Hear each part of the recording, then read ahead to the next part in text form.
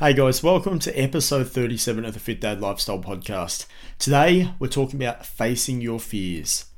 Do fear and anxiety keep you from dealing with unavoidable situations and emotions? These following tips will help you overcome a paralyzing pattern of behavior. It is human nature to avoid emotions that scare us. Who wants to walk directly into what promises to be a painful experience?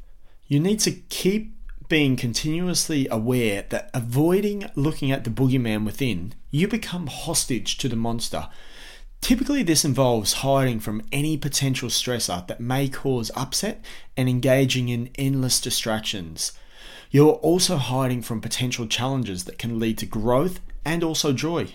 Plus, you can't hide forever from fear. It's going to strike despite your best efforts to suppress it. And it is likely that it will strike at a time when you most need emotional equanimity. The good news is that once you face your fear and give that boogeyman air, rather than shove it into a distant compartment of your brain, it begins losing the ability to rule you and dictate your future decisions. Here are our top tips to work through your fear and live your life. Before I get started, if you are experiencing overwhelming fear or anxiety, especially a phobia, please consider working with a therapist and seeking that additional help that you may need.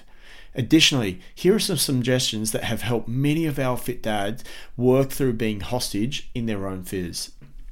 Allow yourself to sit with your fear for 2 to 3 minutes at a time. Breathe with it and say, "It's okay." It feels lousy, but emotions are like the ocean. The waves ebb and flow. So have something nurturing planned immediately after your 2 to 3 minute sitting period is completed. Another thing is, call a good friend waiting to hear from you. Immerse yourself in an activity you know is enjoyable and engrossing to yourself. Write down the things that you are grateful for. Look at the list when you feel you're in a bad place and add to that list. What are you grateful for? Add that gratification daily. Remind yourself that your anxiety is a storehouse of wisdom. Write a letter. "Dear anxiety, I am no longer intimidated by you. What can you teach me?" Exercise. Exercise can refocus you.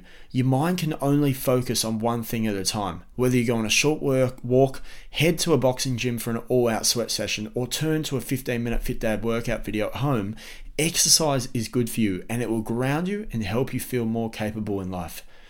Use humor to deflate your worst fears. For instance, what are some ridiculous worst-case scenarios that might happen when you face that fear?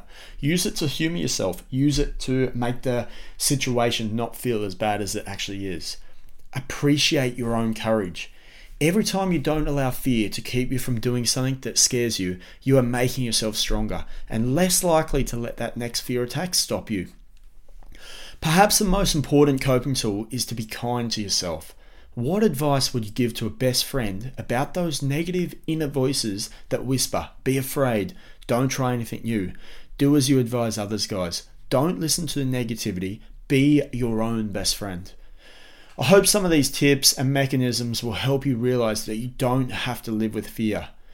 You have just survived every worst case scenario in your life to this point. Some of this would have been very fearful at the time. But right now, you're here listening to me speak right now. Have comfort in your ability to face your fears and move forward in life with the structure, the guidance, and the capability to tackle anything front on and to turn those fears into strengths and future successes. Have an amazing day. I hope you're all having a great start to the year and we'll speak to you very soon. Enjoy.